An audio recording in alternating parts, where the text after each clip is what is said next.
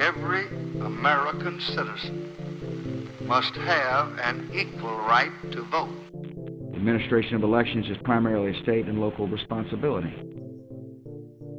Whether you voted for the very first time or waited in line for a very long time, by the way, we have to fix that.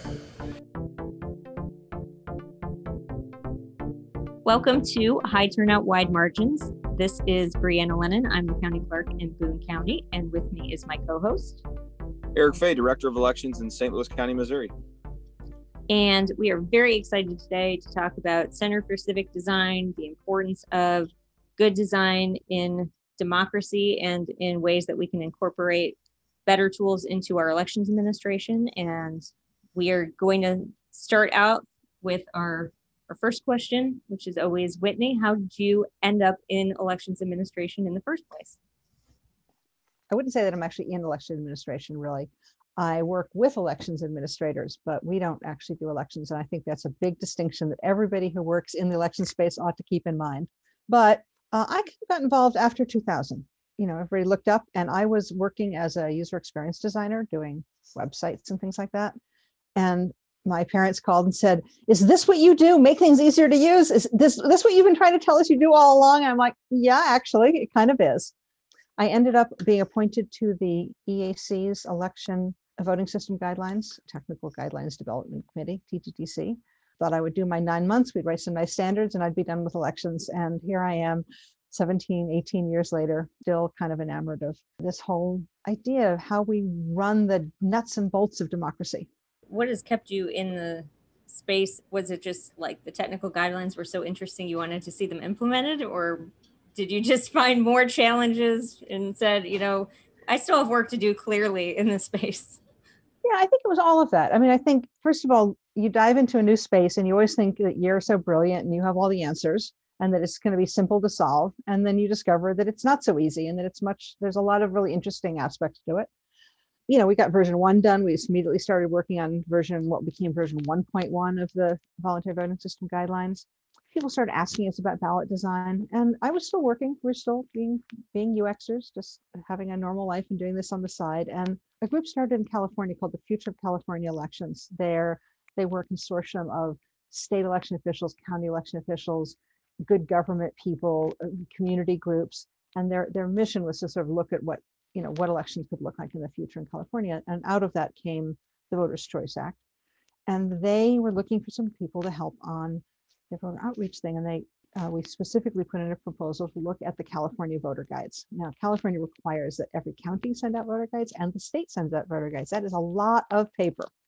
And we used to joke that the real title of our grant was, "Is it worth all the work it took to get this there? Is this worth the paper and ink?" Because if we're sending things to people and it doesn't actually help them vote better, then we're putting a lot of resources, energy into it. And that was the beginning of having the Center for Civic Design, because they said, "So what's you and Dana's organization name?" And we said, "It's the Center for Civic Design." And they said, "You're a 501c3, right?" And we said, "Oh yeah, we can do that." And we did. So we sort of went from doing this as something that we were just interested in, and then we thought, well, we just do this project and we'd be done. And then NIST came back to us and we did some research on things that were going to come up in the next version of the voting system guidelines, more about accessibility of voting systems and e-poll books and looking at where advances in design were going. And the next thing here we are today, and we're a 10-person organization. I guess the question that is gnawing at me, you've been in this thing since 2000, and everybody listening, I'm sure, remembers the infamous butterfly ballots from that election. Since then there have been a few high-profile instances of, lack of a better term, bad ballot design, that have become very controversial. But just writ large, how do you feel like things have progressed? Do you feel like the situation is better now than it was then? Is there any way to quantify it? I think the situation is definitely better now than it was then, and I think we can quantify it a little bit by how many ballots are spoiled by someone overvoting. It's never been a large number. It's always been more than it should be. And yes, every few years we do have one big event that that galvanizes all of our attention on what can happen. But one of the things that I think that shows us that it's getting a little better is that it always takes more than one problem at once, right? So you have to have a close election, and you have to have a problem that affects a small number of ballots, so it maybe didn't get caught in general ballot testing. And it has to be something that's not absolutely obvious. And that we really have come a long way. Every 2 years, some reporter in Florida calls me up and says, "So how are our ballots this year?"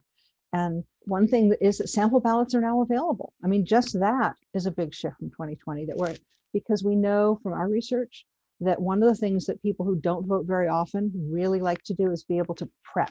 They want to know what that ballot's going to look like. They want to know what's going to happen when they get there because they don't want to look foolish, right? And they don't want to be that person who holds up the line, and they want to, make sure that they've asked all their questions and they're ready to vote. And just being able to see those ballots in advance makes a big difference to voters. And the designs have gotten better. I mean, I think that the voting systems have slowly gotten better and they can do more. When NIST, National Institute of Standards and Technology, did a research project on instructions on ballots, Dr. Ginny Reddish and my co-founder, Dana Chisnell, did this research. They couldn't figure out how to make any of the existing voting systems put the instructions on a ballot the way they wanted them, right? And they had to build a little prototype to make it happen. But slowly, that work that became the best practices guides of the AC, the ballot design work that the AIGA, the Graphics Association, did on ballot design, that became part of the AEC best practices as well. Slowly, ballots are starting to be able to do that. We're seeing more ballots that, some that look pretty darn good, some that are competent, a few that are still, I wish we could clean them up a little bit, but we're not seeing things that look like they were printed on a mimeograph machine anymore. I don't know that this is a question, but one thing that always worries me, we're in the process of building the ballot, programming the election, and we get down to it and, a court orders something on the ballot or orders something off the ballot. And we've taken the time initially to try to make everything as good as we can get it. But then it's that last minute thing because we got to get the UOCAVA ballots out. And we're like, if we just, go down to 8-point font, then it fits all on one piece of paper and, let's just do it and get it out. And I'm worried that something that we're not looking at because we're under that time crunch is going to come back and bite us later. It's the thing that terrifies me too, on pretty much everything I do. Gosh, I forget what year it was, but before 2008-ish, we were doing a talk it was in Iowa, but at a state election conference. And we were talking about ballot design and errors and all this stuff. And we said, well, what could help you? What would be the thing that would help you as election officials do this better? And someone raised their hand and they said, you could give us just a little bit more time between when the list of candidates is done and when we have to send out those UOCAVA ballots. There's almost no time there. And when the problems are all small and they get magnified, they're much harder to find. And I think that's true. I do think that one of the solutions is to have gamed it out a little bit, right? To be able to have a statewide template or a countywide template where you go, this is how we're going to do it, and have thought in advance about the decisions. You probably have a signature guide that says, or write-in guide that says, how do I know if I can count this write-in? The same sort of like, what do I do if questions, and all of that planning. I think a lot of other fields, elections is 98% planning and then 2% running the election, right? So thinking about what do you do when's, because those things happen. People get knocked off the ballot. What do you do? Can't leave a gap. What do you do with that? All of a sudden, a new measure makes it onto the ballot. Now the ballot's 2 pages, and that's never great for anyone. There aren't great answers for those, and I think that's one of the things that has made me stick around. Because if it was just a real simple, here's a formula, let's just do it, we'd have done the field guides and we'd be done, right? But it is all about being resilient to the things that are going to happen, knowing that maybe you can't change the ballot, but you can change the instructions, or you can do a little extra voter outreach, or you can enlist the local news media into publicizing the problem. In Pennsylvania this year, right, the naked ballots. When I first heard that, I just thought, it's trivializing it, it's terrible. But I realized that it was actually a gift, because I saw meme after meme after meme on social media. You don't have to be dressed when you vote, but your ballot has to, those sorts of things. And people paid attention. And so we did not have the huge number of people having their ballots disqualified that might have happened without this outpouring of communication around the election. And I think that's actually why some things went right this year, and why we had fewer spoiled ballots than everybody feared we were going to have with this big uptick in voting by mail, is that there was so much information out there coming at people from all directions on the details of elections. Most of it was mostly true. I think the hard part of that was battling the both misinformation and the not quite accurate information from well-intentioned people. The design part, kind of like Eric said, for ballots and things like that, can often be kind of limiting because it's not always within our control when we're going to find things out. But instructions, like you said, are really important because they are within our control. But I think it's really hard as elections administrators to get out of our own heads and think about, if I'm seeing this for the first time as a first-time voter, how is it going to read to me? And the center has done fantastic guides and things like that, but can you give one or two tips to elections administrators on ways to get out of your own mindset or to enlist others in? An election office, especially a county election office, has access to the public. We've done a lot of testing with election offices by just setting up a table in the front hall of the county building. I spent a lot of time in Norwalk, California, because that's the Los Angeles County Government Service Center, and there's lines there. And so, we just walk the lines and say, would you mind spending a few minutes with us? It's best when you can have a table right there, and just, you're asking them to do something that takes maybe 5 or 10 minutes. Sometimes we pay people, but often we just have a box of Kudo bars on the table and offer them a snack bar or something. And especially if you've got a family that's come to help one person like get their driver's license, often you can peel one person off and get them to talk to you. Or you could think of a very short question like, would you just read these instructions and mark this ballot, or read these instructions and tell me back what you're supposed to do? So when we say usability testing, it makes it sound hard, but it's actually not. And if you go to electiontools.org, there's actually some guides for how to do it. And we started calling it test drives, right? How can you just test drive something you wrote? And one way to do it is just to actually read it really literally and say, okay, what does this actually say? Or maybe get whoever's the newest in your office, or see who's downstairs in the mailroom or in some other office that isn't elections, because there might be someone new in the treasurer's office. They've just turned 18 and they've come to work and they are a new voter. So you have more access to people than you think. I don't know, there's a famous picture from Santa Cruz of our doing a usability session with Santa Claus because we were in a mall. It was that time of year. And he finally wandered over and said, "What are you guys doing?" And we said, "Well, we'll tell you all about it if you'll do it." Another big effort of yours has been on the design of mail ballot envelopes, I know. Boy, what a more timely thing than mail ballot envelope design than 2020. Did you all have a lot of interest? Were people contacting you last year saying, "Oh my God, all of a sudden I have all these mail ballots. Will you tell me how to design my envelope?" That kind of thing? Yeah, we did. We ended up working with 6 states. So it started in California. As I said, we've done a lot of work there. And they were implementing the Voters' Choice Act for the first time in 2016, 17. And they wanted to work towards a standardized template in the state because they wanted to be able to do voter education statewide. And so this was the beginning of the idea of solving, how do we say this envelope is for you and this envelope goes back to the election office? They wanted something that would work with postal. This was that first year when we were seeing envelopes get bounced back to the voter when they should have gone to the election office. So we did this project and we put a workbook out. We did some things. It was kind of fun. We borrowed ideas from all over the country that worked, so put it together. And yeah, this year we were beginning to we'd work with Michigan. As they went to no excuse absentee, we'd work with them on a statewide ballot that everybody but Detroit used because they still had a warehouse full of paper to use up. We had been working with Virginia and I said, hey, just design the envelopes, put them in your toolkit because a couple of the counties had come to us and said, we'd like to look at that. And that was really successful. I think we're going to make that into a statewide standard next year.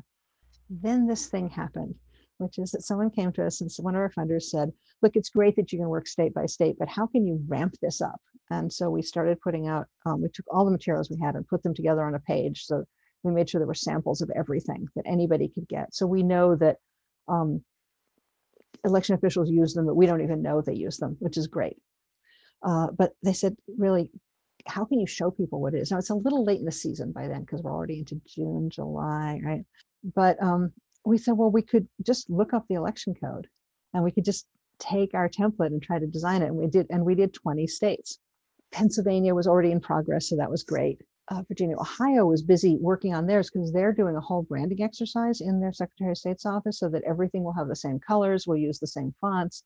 Not that it's going to be so highly branded that it looks, I don't know, overly commercial, but that there's just a sense that all this material comes from the same place. So we worked with them. We'd been working with North Carolina, who was in between, is it 2 witnesses, 1 witness, 2 witnesses, 1 witness, 2 witnesses, and there'd been a little back and forth there. And so everything was going to have to be updated because the laws were being updated. And at the last minute, we got a copy out to New York, which I had just did not think there was any chance they would really do anything. It's a very decentralized state. And New York City has 5 languages in Queens. And so there are all these, it just didn't seem like a place that was going to happen, but they said, yeah, let's talk about it. Let's put out a template and see who would like to use it. And in the middle of that process, the governor issued an executive order that mandated statewide ballot design. This was in like August. I mean, we were scrambling really hard and fast. They worked together. We sort of got to a point, they worked together. We dropped the color bar because there was a lot of concern about the cost of printing. So we just said, it's going to be a lowest common denominator that everybody can agree on.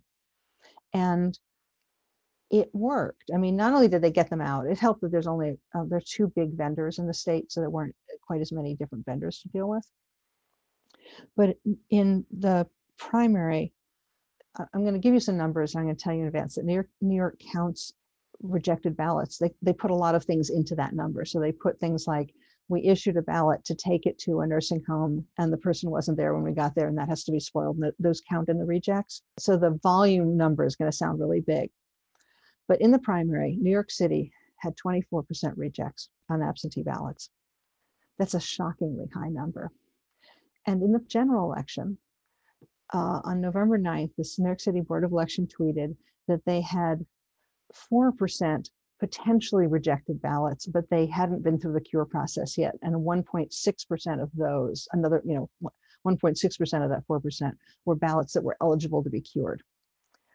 So that's a huge difference. Now, I don't think it's just the ballot design or the envelope design, but I think it helped because we worked really hard with them. How do you make the signature box stand out among the wall of words that 5 languages means if you're trying to cram it onto one envelope?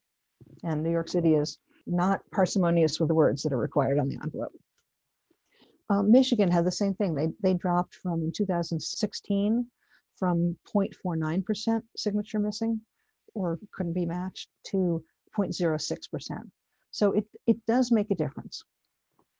It's not the only thing that makes a difference. The voter ed around it helps a lot. Cure laws help a lot. But I think that having something that looks like it's meant to be used by a voter, that's meant to be signed, and it's not just that we sort of put all the stuff we have to slam on the envelope, does communicate. All the things we send to voters are kind of a communication from the election office to the voter, sort of carried in a paper form. And when we've spent time and energy kind of thinking about them and thinking through what voters might misunderstand and trying to fix those things, I think that effort shows up. And what's nice about elections is you do it again next year. So it shows up cumulatively, right? You don't have to do it all in one thing. You can make incremental changes and continue to build on them. Actually, we did absentee ballots in 2008 before the Center was even founded.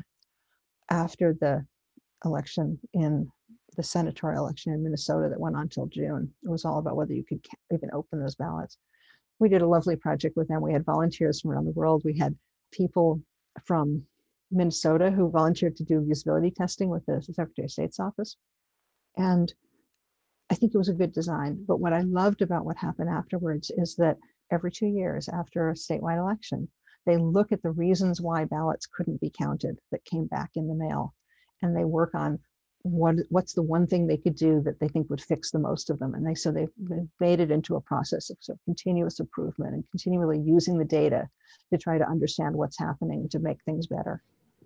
So I think we talked about it this whole time, but can you give a little background on the Center for Civic Design and really what the mission is and how local election authorities can work with you? So we got into this trying to make the election experience easier. And, we were young and arrogant at the time and thought this would be an easy fix. But what we realized 2 things were really important. One was that all the things we were fussing about were coming from an election office. And so we started meeting election officials, and we started trying to figure out what the challenges were, what the constraints were, right? And one of the things that we learned is a lot of it is just time, and a lot of it is you weren't hired to be graphic designers, right? You were hired to run an election. So we started thinking about how we could create materials that would help election officials serve voters better. Because I meet a lot of election officials, and I've never met one that says, well, my goal is to make it harder to vote, right? It's always, how do I make the election run better? The other thing we do a little bit of is think about state laws and regulations, because sometimes the things that are causing, say, a ballot envelope to be very crowded is because the oath required on it is very wordy, or because just the instructions are written in a long, complicated way. And often that's written into the law. And so every once in a while, someone comes to us and says, can you help us fix that? And so we'll say, yes, absolutely. We'll design it with you. We'll do a little usability testing, make sure we haven't made any terrible mistakes, and say, instead of doing this by doing it as legal markup, by sort of getting in a room and talking about the words, let's look at the words. Let's look at what they look like on a normal letter size envelope, and think about whether we've got something that we can put onto an envelope, or we can put onto a piece of, into an instruction, or we can put into an insert in a way that actually helps voters. So we're always starting from what we want it to be and then working backwards to the law. We've been lucky to get some grant funding, so we're able to help people out on lots of things. We are happy to do sort of little one-off coachings. I just worked on this. Can you give me some hints about it? We're also always in love with coming in and being able to say, either our whole state association is interested in working on something together, or the state office is working on something. A lot of what we did in Virginia was run a usability team that was made up of county and municipal election officials, trying to agree on what some of the forms should look like, and helping them, sort of not only helping them with the design, but helping them with some procedures and how some of the things like usability testing can answer those questions that you just get stuck in a committee, where you just can't get to an answer because you don't know how to answer it. But data helps, and seeing voters struggle with something helps. We do research. We try to do research with everything we do, so that if we're asked, for instance, to help write a cure form, we want to write it. We want to help do that well, but we want to understand what makes it work, so that we can then extract some principles out of that. And then we can begin to say, here's a theory about how to write a notice or a letter that says something's wrong. And of course, what applies to cure forms applies to a voter registration form comes in without a date of birth on it, or without a piece of information is missing. And that same, like, first of all, you send an official letter and people people freeze up, right? And how do we calm them down, say, it's okay, there's a way to fix it, here's what you have to do, and end with, here's the action you need to take, right? But make it something where we're kind of inviting them on a little mini journey that's going to end up with them fixing the problem. So we love taking every project we do and trying to see how we can extrapolate that into a sample or a template or a set of principles that will help anybody do better work. So we made it through 2020. What are the big initiatives for your organization moving forward? Okay, we're still working on ballot envelopes. There were a bunch of organizations, states, counties that said, we would love to do this, not this year. And so we're going to go back to them. We're interested in anybody else that would like to do it. We're kind of fascinated by Missouri, which has a really complicated set of laws.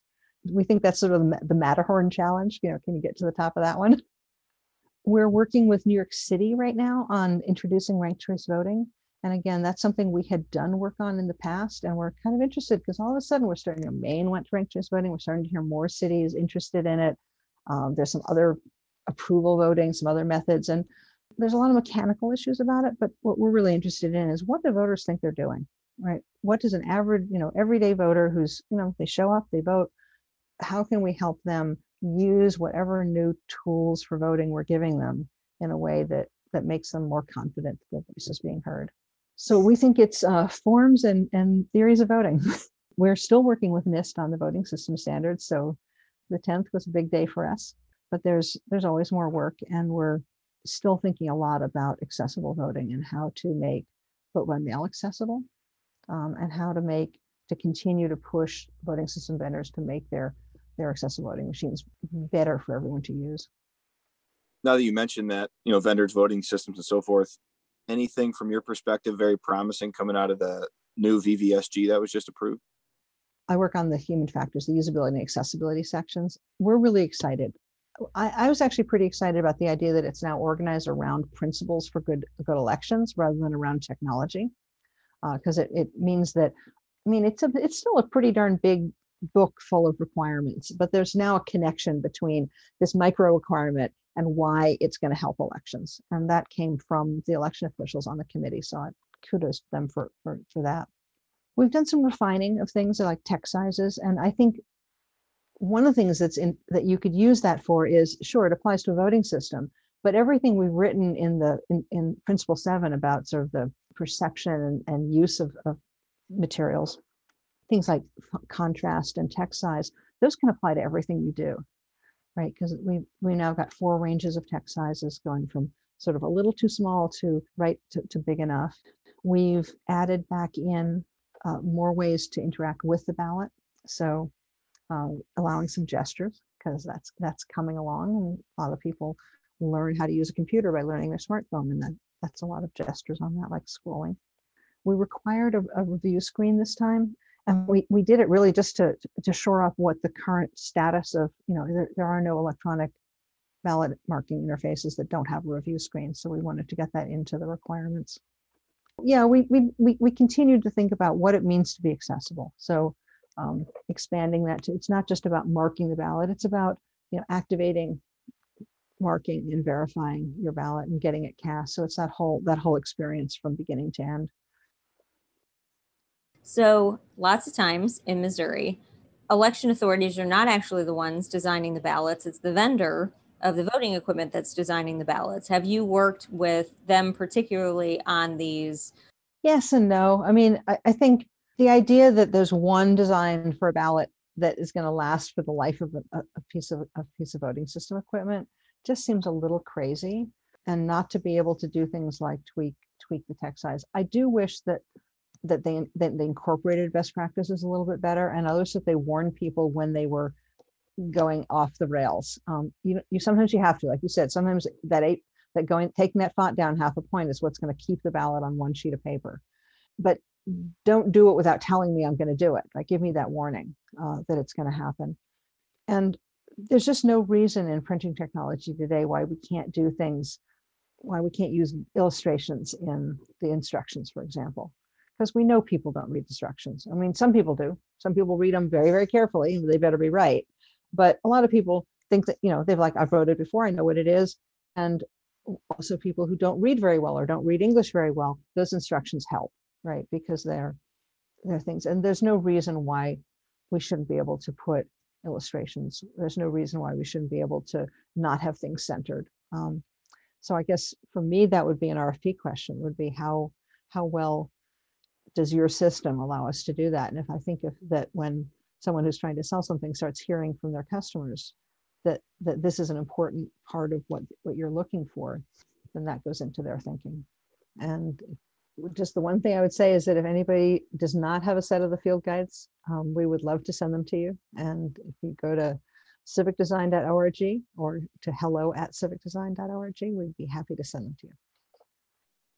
All right. Thanks, everybody, for tuning in to another episode of High Turnout, Wide Margins. Big thanks to Whitney Quesenberry from the Center for Civic Design.